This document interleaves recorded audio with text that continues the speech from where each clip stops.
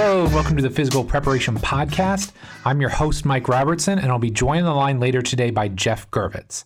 Now, this episode of the Physical Prep Podcast is sponsored by coronavirus, aka COVID-19, and the quarantine that is going on at Team Robertson household. So, we have some guest hosts that would like to say hello today. Kendall?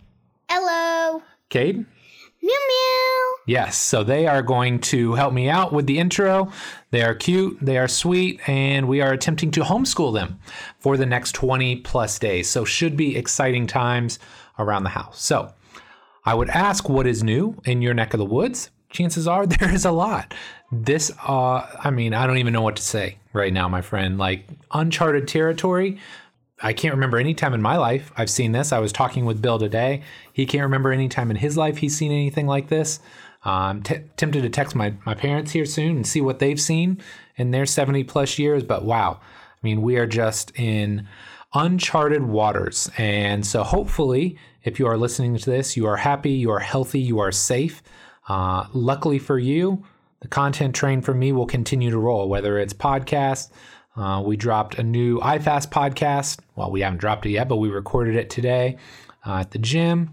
I'm going to shoot like a video every day just to keep the motivation up, to continue to help you grow and evolve, because I am often reminded of the Chuck Pagano quote. So if you are unfamiliar with Chuck Pagano, he was the head coach of the Indianapolis Colts for 3 or 4 years, and he was notorious for saying, control the controllables. Love or hate Chuck, which I don't think anybody hated Chuck. He just probably wasn't as successful as we would have liked here in Indianapolis. But you got to love the quote, because it forces you to take ownership of the things you can control. And this is something we talked about with our kiddos the other day. You know, Kendall was kind of bummed out that she couldn't, go to school and see her teacher and see her friends. And, so we had that discussion of, well, okay, but we can't control that. So what can we control? We can control our mindset. We can control what we do with our free time, the thoughts that we put into our head, our actions, our emotions. These are things that we can control. So that's what I would ask of you as well. We're all probably struggling with this in some way, shape, or form. I mean, there's a lot of just ambiguity. There's a lot of unknowns out there. And, for me as a business owner, multiple small businesses, in fact, I don't know what it's going to entail. We're doing everything that we can at the gym right now to hopefully keep things as business as usual, albeit with a lot of caveats. If you're sick, we're asking you obviously to stay at home.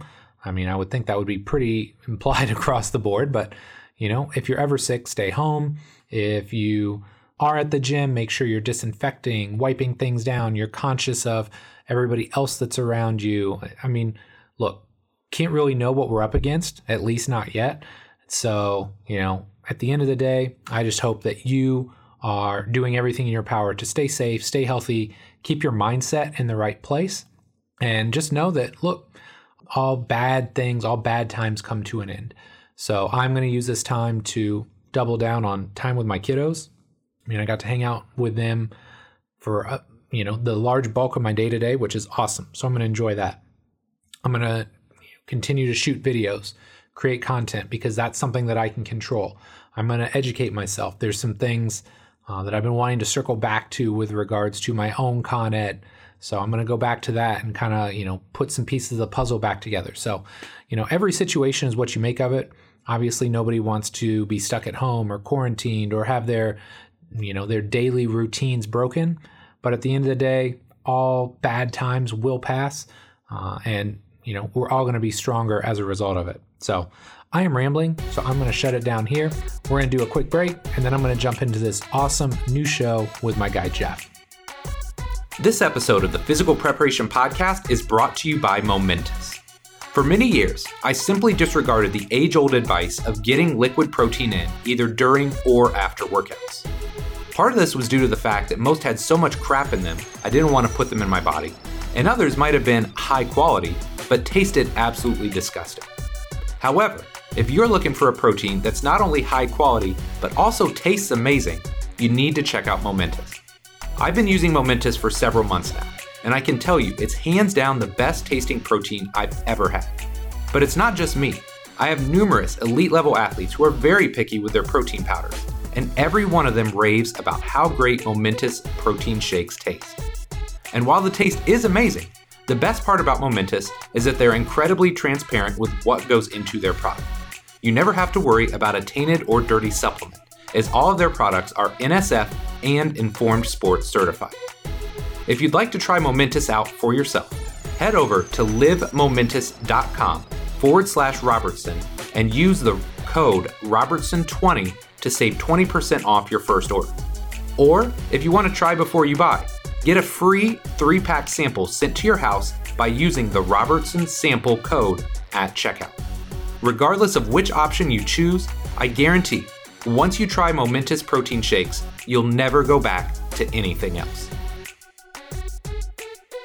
Jeff Gurvitz is the founder of Bang Fitness in Toronto, which he opened in 2008.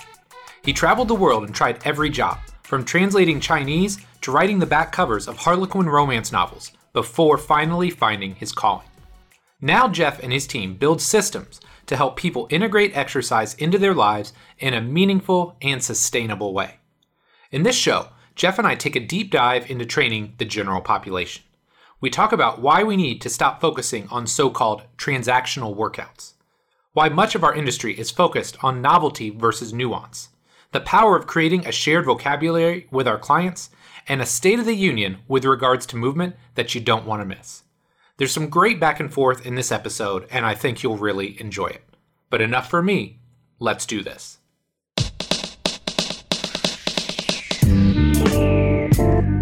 Jeff, man, thanks so much for coming on the show here today. Super excited to catch up with you.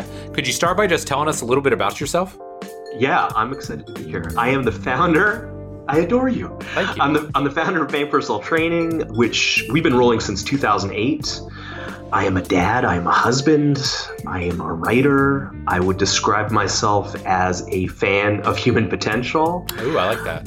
Yeah, I like it too. I think that I am in the world to help reduce some of the complexity and confusion around fitness and deeper health concepts. I think, one of the things I really try to communicate is this stuff shouldn't feel like a grind. And even though it can't always be fun, it should always be meaningful. And so, we really help people find a path toward that kind of physical life. I love that. And what led you to the world of physical preparation? Like, how did you get started, either lifting weights or working out? What was your pathway, so to speak? Okay. I was not an athletic kid.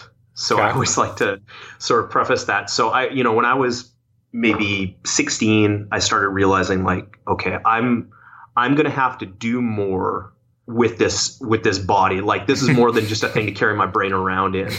But I wasn't like, I'm not a super competitive guy. I wasn't motivated to join team sports or anything like that. So I found martial arts, and, I can't emphasize enough how bad I was. Like, I remember the instructor legitimately looking surprised that I showed up for my second lesson. And for me, it was like learning another language. I couldn't just do a thing. If they said, and there was a lot of chopping, you gotta chop somebody in the neck. I couldn't just do that. I couldn't just replicate it. I would have to say to myself, okay, lift your hand up about 45 degrees. It's going to be index finger up. Then you're going to rotate palm up. You're going to bring that across your center line. So it was sort of like in the early stages of learning a language, you're kind of translating one word at a time. And that's really how it felt for me.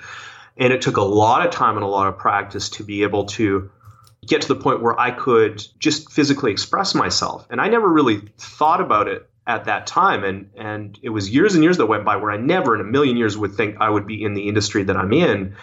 But then I realized the great value or the great asset that I bring is that I can translate. I can look at what athletic people do and help anyone reverse engineer that stuff.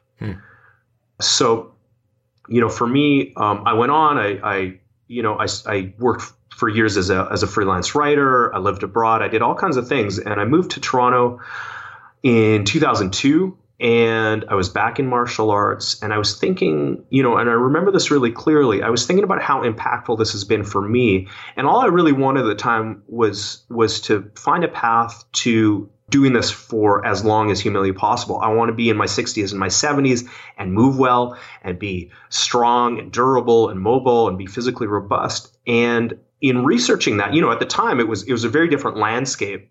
We're probably going to get into this, but there was not a lot of information. So there was sort of the men's health stream. Yep. There was like popular fitness, and there was athletic performance, and there was not a lot to bridge the gap. So I went into athletic performance, started reading and researching, and I was just, I didn't even know why, but I was just so compelled by this. I found it really interesting and was digging into the material to the point where people started to go, why aren't you doing this? Why aren't you working with people?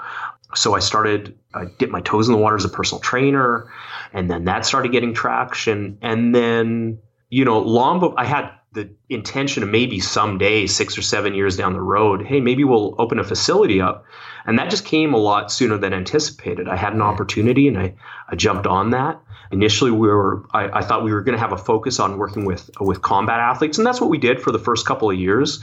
But I really like working with the general population. I think that's where I really bring value. So that's what we've been doing for over a decade now. That's awesome. So tell me a little bit about Bang. So you opened in 2008.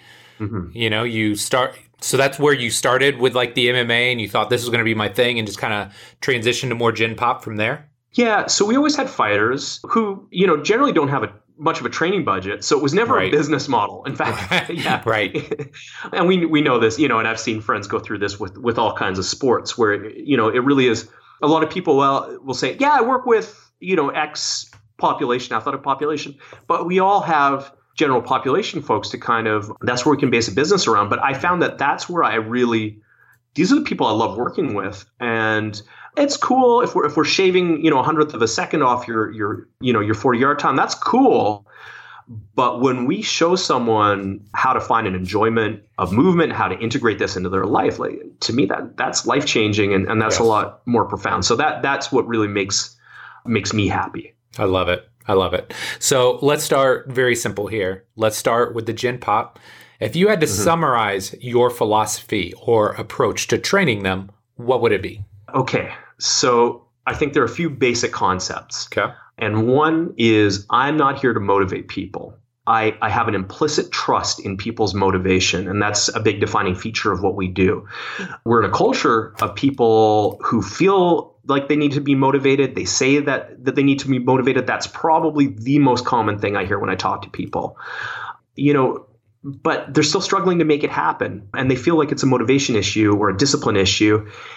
And I think it has a lot more to do with a messed up idea of what exercise is supposed to look like and feel like. And there's this huge emphasis on intensity and what I would call transactional exercise in North America. And that means, where we only care about what we get from a workout. How many calories did I burn? How much weight did I have on the bar? And there's no love of process. And so of course you need to be motivated. You have a miserable idea. You have this idea of fitness that sounds like a forced march to me. But I don't think anybody needs to be cajoled into wanting to have more energy or to move more fluently or feel more at home in their own body. Nobody needs to be motivated to keep up with their kids or want to keep up with their kids. So for me, the real problem is what friction points exist in someone's life. What negatively impacts motivation? What sucks energy out of this? And so for us, we're all about eliminating those friction points. So rather than trying to yell someone into fitness, I'm asking the question of how do we stoke the fires of intrinsic motivation? Because that's the stuff that people are going to keep well after our relationship for however long it is. And we've been working with people, we've had folks that are working with us for 10 years plus, but we're not going to work with them forever. Right. That being said, I want to make sure that we have an impact that goes well beyond the time we spend together. Another thing that's really important to me is we want to elevate your body awareness and your course correction strategies. And by that, I mean that if you're in a position that does not feel wonderful, first of all, do you notice that? Like if your mechanics are off, are you aware of that? And if you are aware of that, do you have nuanced course correction strategies? Can you make the subtle adjustments to make those mechanics work. We like to talk about movement variability, and that's, I guess we can follow it under that, but it's really about those little differences. And I would say, we're not training athletes. We're really not. And that's not a bad thing, because for me, athletic training has to be a lot more rigid, and we have to actually take more risks. We have to be more risk tolerant because, somebody's, $1 million contract could depend on that, multi-million dollar contract. So, but with the general population, first of all, we can go in any direction we want. We have the freedom to explore whatever aspects of movement make their hearts sing, whatever makes people happy. And then if something doesn't feel right, guess what? We can just disengage. We can stop. We can do something else. We can play around. So we're not on a quadrennial cycle. We're on an 80-year cycle. Right. Right? So we have a much longer timeline to think about. And so we want to be smarter about risk to reward. In the early days, we just want to build core competencies.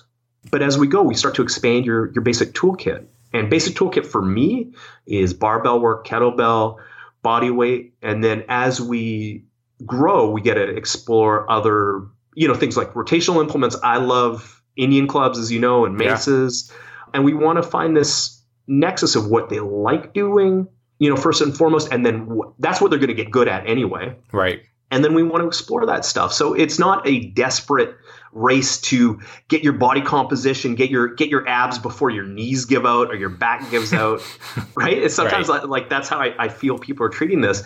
This is my last chance to get the body I want, and they're grinding into their last vestiges of meniscus, whatever's left in their knees. And really it's about finding ways to move that enhance your durability, enhance your skill, kind of help you give physical expression, and that can be radically different from person to person. And I would sort of add a bonus concept, and that we're not chasing novelty here, and we're chasing nuance. And to me, we're not trying to be Bondarchuk in the sense like where we're just repeating the same workout over and over again as long as we're squeezing juice out of that. Like some people are cool with that, and I'm into that. But more than anything, we're just trying to find a process that really works for people and has a deeper meaning. I love it. So this may seem simple, but I'd love to know, what's your thought process when writing a program for a Gen Pop client? Are there any major boxes that you're looking to check or that you need to check to feel like, okay, I'm going to really deliver a great training effect to this person? Yeah. Okay. So first and foremost, I'm a movement guy. Mm-hmm. And I just mean that like we always want to explore motor control and awareness before anything else. And so I don't want to make it sound like we're just doing corrective exercises and everything's soft. When we help people groove a good motor pattern, pick whatever you like, pick a squat, we're not dogmatic about how we get it done. We just want to get it done well. And a lot of times we have to just make that as accessible and intuitive as possible. I think there are some fundamental competencies that we want to see in any human, and these have to come first. So that might be from controlling pelvic position to being able to activate your abs or your lats at will to stabilize proximally, like whatever you think is important, whatever, it could be, this is your minimum viable range of motion for shoulder flexion, whatever it is. We want people to be able to produce this stuff on demand and in time from any position, anywhere. But first, we have to reduce complexity and make this stuff as accessible as it needs to be. So that's our first priority. You have to give people not just the physical tools, but the awareness to recognize when this stuff is or isn't happening. I was going to say, there's sort of an early process as a coach, and we have to establish a shared vocabulary too. Yes. Right? Yes. Yeah. Very important. So if you're not speaking the same language, if they don't understand exactly what you need, we can't jump into high level performance. And it's not, you're not working with the Navy SEALs here, but it's still someone's physical health that you're working with. So we really have to place a high priority on that and make sure that we do our due diligence before we go, and we have that shared common language, that we're super clear on what words mean, what our cues mean, what positions they need to get into, because we can't just hope for the best when the stakes are higher. Right. So was there more? Did I cut you off? I was just gonna say. Well, I mean, I want to hear what your thoughts are. Well, it's your show, man. But I did write something down because I think the shared vocabulary triggered something in my brain that I've talked about for, I don't know, at least 10 years now. And it's this idea of preconceived notions when you're working, and it works for athletes as well, but I feel like especially with the Gen Pop, they have like preconceived notions as to how they should present, right? Like they have this idea of this is how fit I should be, or how flexible I should be, or how strong I should be. And so one of the things that I always tried to set early on was that expectation of, I don't have expectations, right? Like I don't care how fit you are or flexible or strong, whatever, stick you're measuring yourself by. Like, I don't care. Like, all I care about is where are you at now and where do you want to go? Yeah. Like, that's all I care about. I don't like you any less if you can't hit a certain squat number. Right. That's not what this is about. 100%. And I think if we're just curious, so if we come in with that curiosity mindset, we just say, hey, let's look at stuff. Let's explore stuff. There's no agenda. We're just trying to, have a common language, get a sense of where you are. What do you feel really good with? What do you have some question marks about? What do you know, like, just doesn't feel right? Right. Okay, now we're starting to have a basis to explore, and it's a very collaborative relationship. Yes. And that's one too, where you have to find this blend between, you and them, right? Like in a lot of coaching relationships, it's what does the coach want to do, right? Mm-hmm. The coach squats and bench presses and deadlifts, and that's the program for everybody, regardless of if it feels good. Versus, like you alluded to, a collaborative relationship. Number one, the client has to be kind of open-minded. You as a coach have to have a broader toolkit and be a little bit lighter on your feet because you don't know how everybody's going to move. But I think there's a lot more value in that. And I know you and I agree on this. Like if you're in this for the long haul, I think it's a far better long-term approach to have that malleability and coach more based on where somebody can succeed versus trying to jam the proverbial round peg into the square hole. It's just, that really sucks the fun out of things. It does. And again, if you're an athlete, okay, maybe we have to be a little bit more rigid about stuff. But what are we doing this for? Right. We're doing this to enhance quality of life. So maybe in the moment we're doing this, we shouldn't suck out enjoyment. Maybe we shouldn't suck out quality of life. That doesn't make any sense. Right. Yeah, and you're absolutely right too. When you talk about motivation, circling back to that point, it's just a lot of people have this preconceived notion or expectation that exercise is just unflinchingly hard and awful, and you should hate going to the gym and you should walk out or crawl out drenched in sweat, versus in reality, what exercise looks like, I would think, in your space, my space, a lot of the other great spaces out there, it's a lot more toned down and a lot more civil than that. Yeah. Yes. So in our emails before the show, you said something that really intrigued me. Mm-hmm. What does it mean to have different training ages in the same body? And how do you go about addressing that in their training? Okay. So I know it's supposed to be all me, but let me ask you a question. Okay. How do you define training age? I define training age as the amount of time. Okay. There's two ways. The first one would be how long has somebody worked out in a serious manner, right? Whatever they define as serious. Then there is, and this is going back to Joe Ken, how long have they trained with me? So there's like their general training age and then their training age with me, because they're not one and the same. And I just expect everybody that starts with me is going to have to either learn or relearn anew certain movements, techniques, skills, etc. I love that. If you a lot of times you'll see in jiu-jitsu, it's like, okay, you were a big deal at this other club and now you've joined this team or you've joined this club. Start at the beginning, show us everything, and you kind of earn your way back up. Right. And I think part of that is establishing that common language. Part of that to me is, hey, I just need to do my due diligence and make sure you're really good at all this stuff before we go on. And that's any professional process. Nobody's going to get mad at you in any other industry for doing that. It's just part of being professional. So I don't know why we'd want to skip over that. So I agree with that. I really like that idea of training age with me. Mm-hmm. Okay. So we begin again. But I would also, I like this, real talk. I don't love starting strength, but I really liked that the other book that Rippetoe and Kilgore wrote. The Practical Periodization, that book? Yeah. Yeah. And there's a definition of training age in there, which is, I think of it as just sort of like a drug tolerance. So if you've never taken this drug before, you have no tolerance. It doesn't take much to create an effect.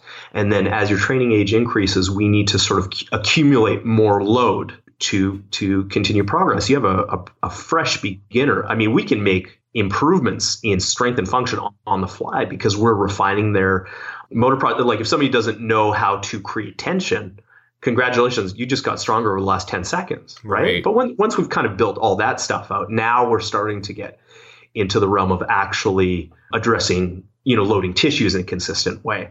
So that's where we need to sort of accumulate stuff. And so this idea of different training ages in the same body, I think I originally began to notice this. So when I was just starting out, I had, so I had my general population clients, and I was beginning to develop a style, an approach, and a philosophy for working with those people. And then I would get athletes in, and I'd go, oh my God, I've got to do the athlete training templates. And I would cobble information together from whatever sources I could. And this is, and it was a different structure. And some of it worked, but a lot of it didn't. And, I remember trying to piece it together. Why isn't this looking the way I want? And when I kind of grew the confidence into just saying, it doesn't look good to me, and it's the same thing I would tell any coach that works for us is like, are you happy with that movement? Does that pass the poop test for you? If not, we've got to go back, make it right. Make it right by your eyes. So what I began to realize is even though somebody is an athlete, they may have some really developed physical competencies or qualities. There's going to be some other stuff that we need to do remedial work on. And that's cool. That's okay. So we go back to the beginning with these things. But a practical example would be, somebody comes in and maybe they're a competitive athlete, maybe they're a recreational athlete, but they've got years and years of distance running and they've never done any strength work. We're going to have a much greater tissue tolerance and tissue capacity in their lower body. Even if they're not super strong, they're just going to be more resilient, when it comes to lower body loading. And so I think it's kind of an artifact that we write these programs, and as sort of an oversimplified example, let's say we're going to do 5 sets of 6 as your primary strength work we've got a squat day and a bench day, et cetera, et cetera. It's sort of an illusion, this idea that all these qualities are going to require exactly the same amount of loading and the same set and rep and rest schemes, and they're all going to reach maturity at the same time. They're going to reach staleness at the same time. And we magically, turn over the odometer and start this process with exactly the same pace for every single movement and every single body part when we begin a new program. And that, that's not how human bodies work. That's not how anything in nature works, right? I love that analogy. And when I started thinking about that, it made me think back to when I was powerlifting. And there was a time where I would try and basically follow the same routine for my squat, my bench, my deadlift. And my squat would thrive and my bench would languish.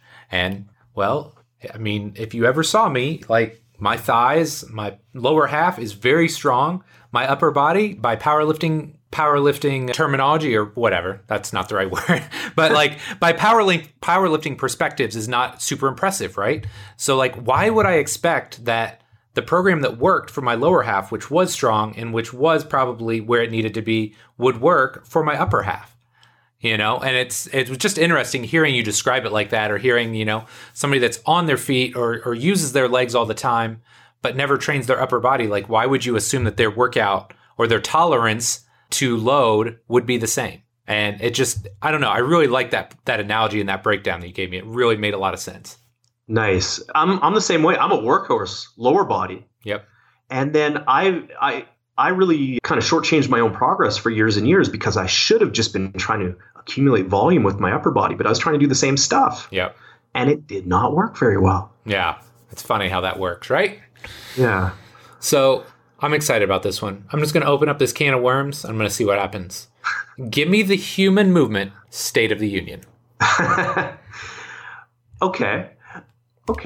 One could certainly argue that we are at an all-time low point. We're seeing, physical education is getting pulled out of schools. We are just way less likely than any previous generation to let our kids just like plunk them down in a forest and let them go, send them out on their bike all day long and let them go. And, not to get too far on a tangent, but, I remember reading years ago this book it's called Moonwalking with Einstein. It was about this guy, this journalist decides he's going to become a competitive, what do we call it, like a memory athlete. Oh, yeah. So, okay. you have to memorize like the order of like 4 decks of playing cards, all these really sort of complex memory challenges. And he talked about how a lot of mnemonic devices, like tools to remember numbers and facts and everything, I believe it was in ancient Greece, it was like there's no huge written record of this stuff because everybody just had to do it. There was no storage. There was no computer. People weren't snapping, pictures of stuff and go, okay, well, yeah, I'll get to this later. So it was so integrated into their day-to-day life that nobody even thought to document the tools of memorization. More recently, when I started getting really into Indian clubs, one thing that I learned from a guy named Paul Terence-Wolkowinski, who is, I love and is has kind of remastered this almost lost art. He was digging into Victorian era manuals on how to swing Indian clubs. And the problem that he found was there was no remedial work. Everybody, 100 years ago, this was the State of the Union in North America, in England. This is just what everybody did. This was integrated into physical culture. So it was unquestioned that you knew how to do it. And so all these manuals, when we go back and try to decode them, they all assumed a level of competency with clubs. And now when people are trying to pick them up, they're like, I don't know, like, how do we even get into this? There's no sort of intro level. And so we can't assume that we're not going to lose this stuff. As an aside, do you know where yoga is super not popular, where nobody's practicing it? Where? It's India. Yeah, really? I was going to say that, but I don't want to look like an idiot. No, it's true. Somebody just told me yesterday that he has a friend that brought Western style yoga to India and they're flourishing, but nobody's doing traditional stuff there. And so this stuff is, we're on the cusp of losing a lot of really deep traditional knowledge.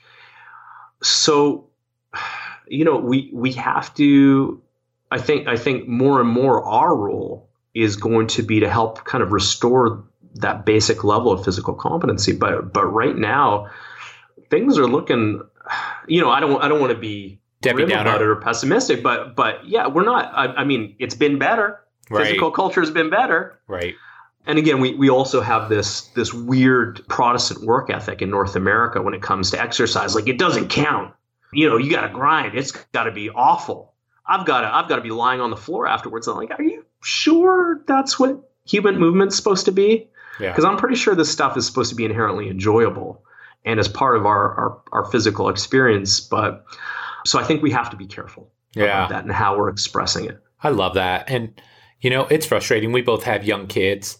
And I think seeing that firsthand, how old is you have your son, right? Is it just the one? Just the one. Okay. Yeah. He's 3.5. Okay.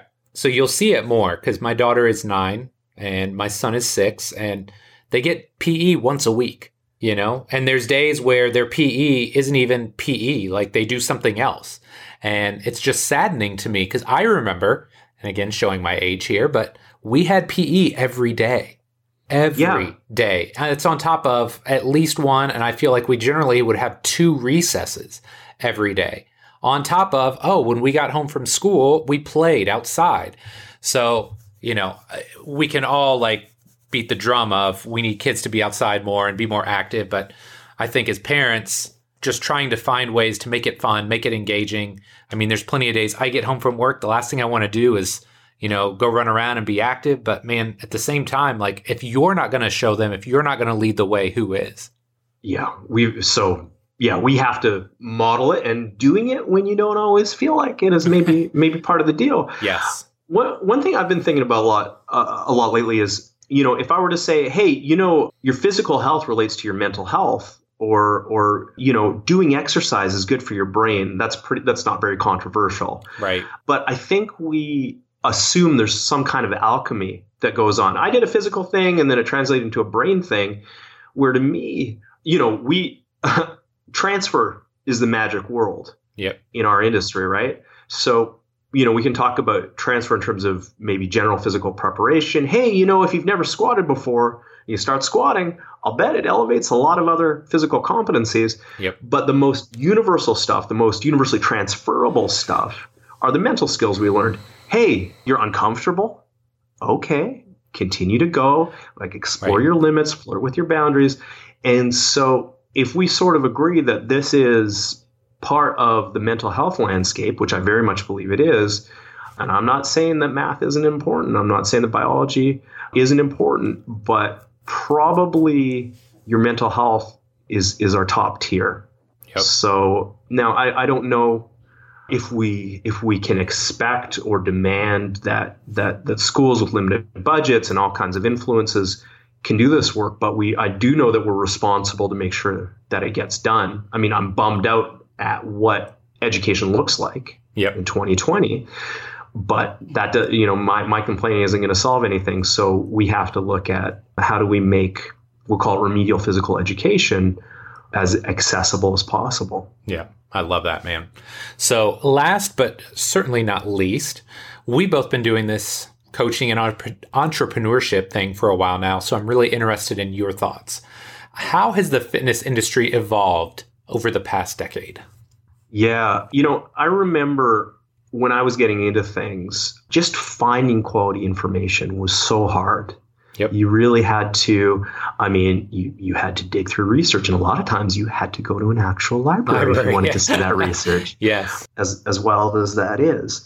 And, I remember in the early days, one of the ways that we showed value or as a business was, hey, here's an exercise. It's novel. You've never seen it before. And people are like, wow, this is so crazy. I didn't know you could do that. That's not the case anymore. Right. You can go on to YouTube or Instagram and probably spend the rest of your life just watching exercise videos. So, and a lot of it's novelty based, and it is what, and that's what people are interested in. Okay. The problem isn't finding information anymore. And it's really not even finding quality information, because there are a lot of really smart people putting out great content all the time. So more now, I think we have to ask the question of, well, what role do we have, especially as a brick and mortar business, okay, which we both have. So how do we bring value in 2020? And to me, I think that's a couple things.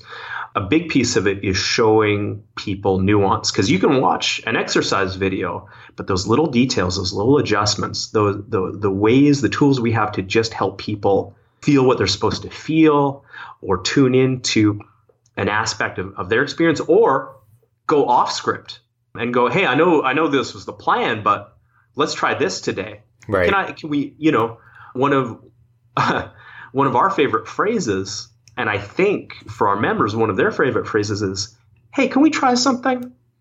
Yes. And we get to explore, and we get to deepen our relationship. We get to deepen their relationship with their own body. So that's a big part. And I think, coming back to this mental health aspect, I think that's the other great way that we can bring value, because we see people more than their doctors. We see people more than their physiotherapists. We see people, if you're getting therapy or you're seeing a psychiatrist, we're still seeing you more frequently. So that frequency has a lot of power if we leverage it right. And I think we have the potential to have an enormously positive impact on someone's mental health as well as their physical health. So that's where I see our industry now and how that's evolved. Yeah, I love the point about nuance too, because you talk about exercise videos, and I create a fair amount of those myself. Mm-hmm. And I think the biggest or the best compliment that I get from those is, wow, I never tried it like that, or wow, I never thought of it like that.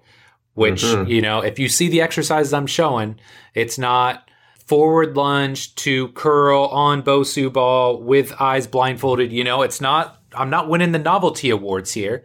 It's exercise that most people have probably seen or are familiar with, but it's giving them a different cue or a different sensation to look for. And I think that's where, as you alluded to, that's where the real value is. That's what real coaching is. Absolutely. People, we know this sort of argument, like people say, oh, I just love novelty. I love to change it up. And when somebody says that to me, I just think, well, yeah, we're completely missing nuance. This is, if you haven't figured out, I've noticed one of my favorite words. My vocabulary heat map, nuance comes up an awful lot. It is a hot spot. But, I think that when someone says that, they haven't experienced. Like, to me, if we do 10 reps of squats, every rep is a little different. And if we know what to look for and how to find that, we don't have to entertain anyone with novelty because they're experiencing it all the time. And by the way, you know what's even better than being, entertained than having novelty is getting really good at shit. And that's the path forward. Yeah. A lot of times when I hear somebody say, I just like to change it up, it's almost like code word for I like to do a lot of different things and not see progress. Yeah. I have no idea what progress even looks like. Yeah, I've tried a lot of things. None of it's worked. So I just continually and perpetually change things. Yeah. So, okay, my guy, big question time. If you could alter the space-time continuum and give young Jeff Gervitz one piece of advice about training in or life, what would it be?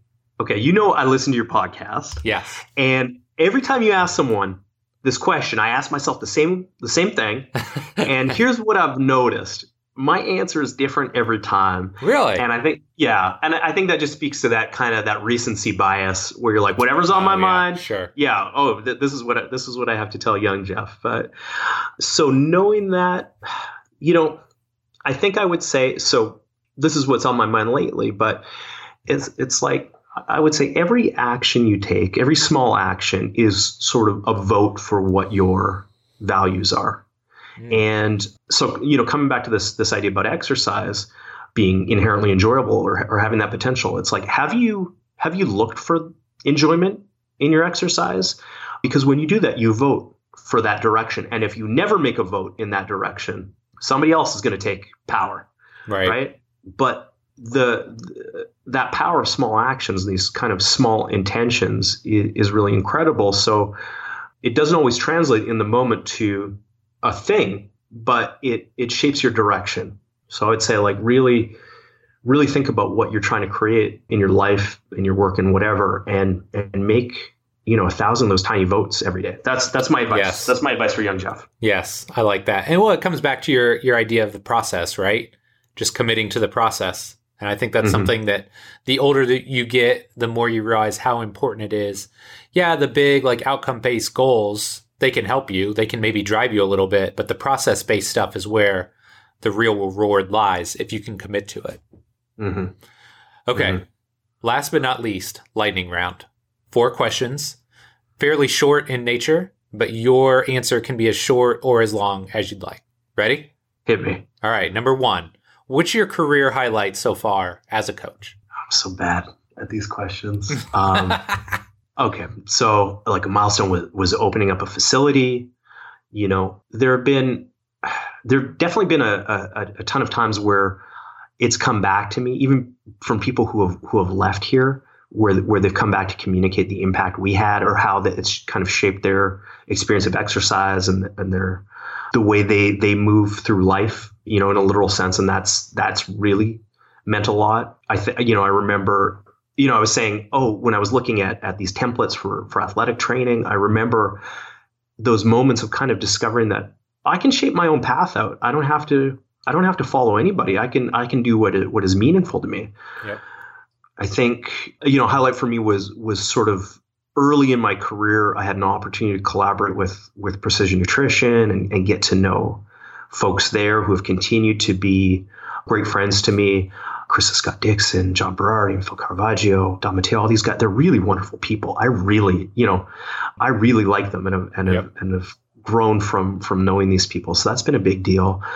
Seeing our coaches go out and open up facilities or kind of, take the baton and really be impactful in other people's lives, that's a pretty big deal. Proud dad moment, right?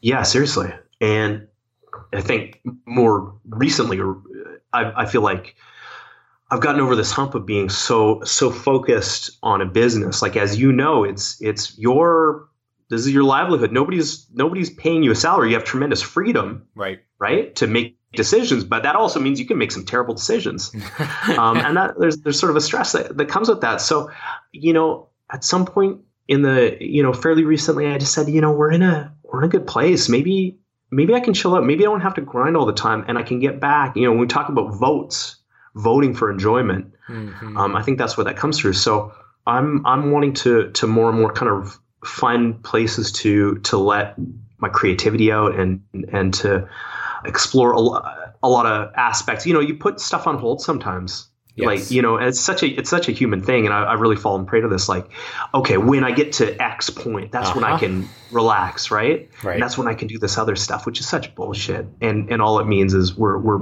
ignoring opportunities to develop these things in smaller ways and more humble ways. So that's been a big sort of inflection point. I love it. Okay, number 2, you've run an incredibly successful business in a very competitive market.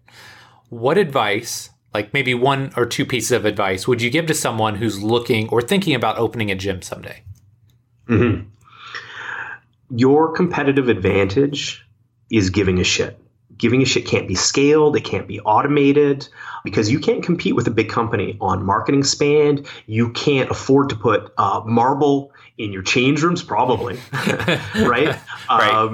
You can't, you don't have the budget for this stuff. And in a big box gym, I imagine like an Equinox, which is really kind of like, I think like a gold standard for big box, but still a big box gym. People can develop relationships with personal trainers, but they're not going to want to wrap their arms around the organization. You have the power for every contact point, every step of your process to really make it personal and meaningful and thoughtful. You have the power to break the rules when it comes to systems, and that is your competitive advantage, and that's what's going to ultimately make you special. I love that. That's such good advice. And like you said, people don't go to Lifetime and just think, man, this is the best gym ever. I mean, maybe they do, right? But they don't. It's not like going into your gym where it is you and your team and your staff and your culture. That's where they can really create that personal connection and interaction. Yeah. I'm going to add one more piece of advice, if I can, and that is, are you sure you want to open a facility? Like, it's the whole E-Myth thing. Yeah. Are you an entrepreneur? Are you a dyed-in-the-wool entrepreneur, or are you a technician having an entrepreneurial moment? Because you may best serve people, and you may best serve yourself by just really focusing on your craft. Because if you decide you want to open a facility, get ready. That thing you're known for, that you're really special at, your unique ability, why people started kind of telling you, hey, you got to do more of this. That thing, you're going to do way less of that. Yep. So are you, for a very long time, maybe forever. So are you ready for that? Is that going to be the best avenue for you? It's just, it is what it is. Just kind of know what you're walking into. That's huge advice. I forget who I talked about this with somebody a couple of weeks ago on the show, or maybe it wasn't on the show. Maybe it was a phone call. Now that I'm thinking about this, but and hopefully we don't get too just totally tangential with this, but we've been doing this long enough where in the mid 2000s, it was just kind of a thing. If you were a good or wanted to be a great coach, you opened a gym. That's how you really earned your stripes up. I'm not just some other dude. I'm a legit coach because I opened my own space. Now, 10, 15 years later, enough good coaches that open businesses are out of business. Does that make them worse coaches? No, they just didn't. They weren't successful in the business side of things. And so now I think we're almost seeing this shift back where people that are great coaches are selling their businesses and they're going back to coaching. Because that was the thing they were really excited about, Find a great relationship. Find a place that will give you the freedom to just work in a way that is congruent with your values and will allow you to be great, give you that space, right? Yep. If you can find that, that's all you're trying to build for yourself anyway. Yep. And maybe some of the things that make you a great coach are completely counter to what make you a great business owner. It is a tough balance. Like I really had to work so hard to just bring up. I opened this place. I had no idea about how to run a business. Right. You learn. It's not that it can't be done, but it just might be pulling you out of the things that are going to have the greatest impact and bring you the greatest professional enjoyment as well. I love it. Awesome. Number 3.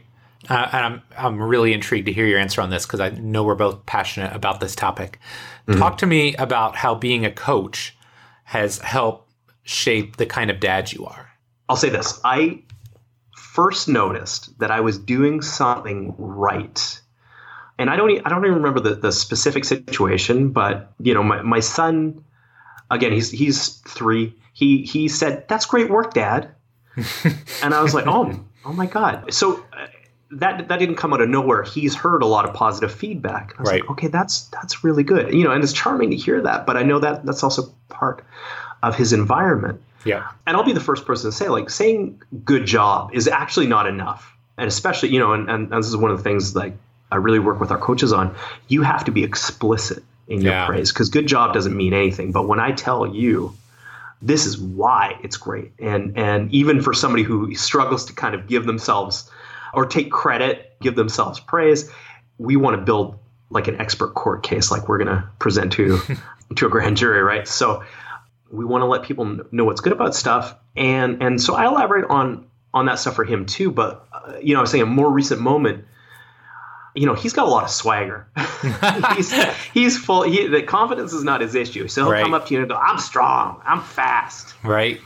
And so, with respect to this idea of moving into a growth mindset, what I've tried to do is, when he says good job on something, I'll say, oh yeah, I was really working on that. Or he'll ask me that. How did you figure that out? How did you do that? And I said, I just kept working on it and trying till I figured it out. And when he does that, like I remember a couple of weeks ago, he was struggling to get his bike from the street over the curb onto the sidewalk, which is, a lot of work when you're 3. Yeah. And he's going, he's like, he's got positive self-talk while he's doing it. He's like, "I'm strong." And he's growling when he does it, which I love. But I'll say to him, "Hey, when he got it up, I said, I saw that you kept working. That was really hard. And I saw that you kept working until you got your bike up." And so, one thing I struggle to give myself credit too sometimes, but one thing I've noticed is I am good. I mean, this is the role of a coach, right? Our job is to manipulate challenges. We want to find the hardest thing that somebody can do well. Yeah. And so I will manipulate challenges in his life because I'm in a position now to kind of puppet master some stuff.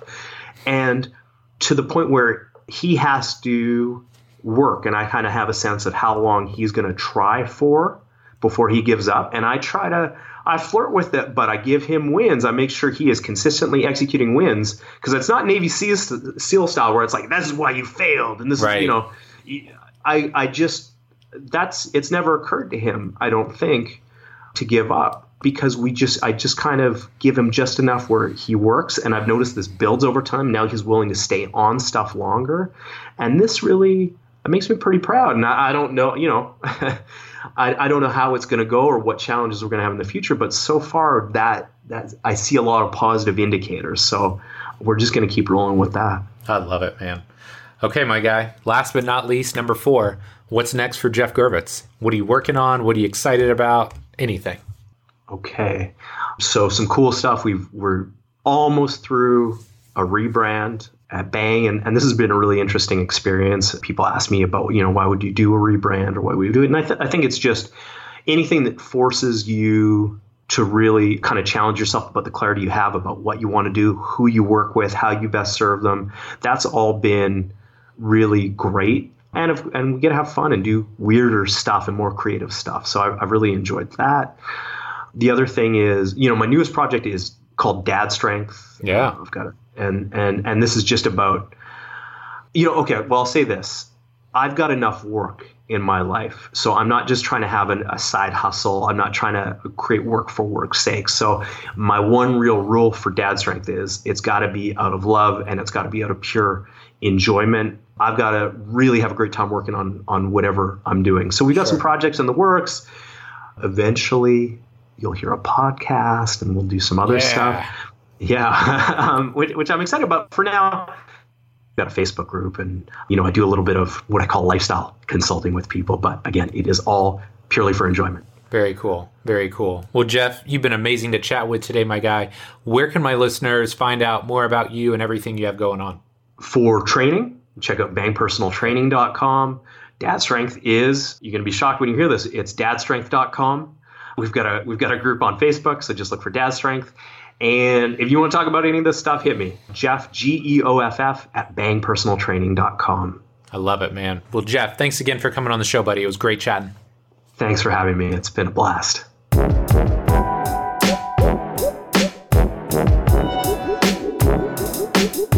All right, my friend, that does it for this week's show with Jeff. Sincerely hope you enjoyed it. He's somebody that I've known for years now, and I just have so much respect for him as a coach, as an entrepreneur, and just as being a great human being as a whole. So if you took anything away from this show, I would greatly appreciate it if you could share it in any way, shape, or form that works for you. Could be social media, could be email, could just be telling a friend, a family member, a fellow trainer, coach, or athlete about what Jeff has to say and how it made a positive impact on you. So my friend, that does it for this week's episode. As always, love and appreciate you, and we'll be back soon with our next episode. Take care.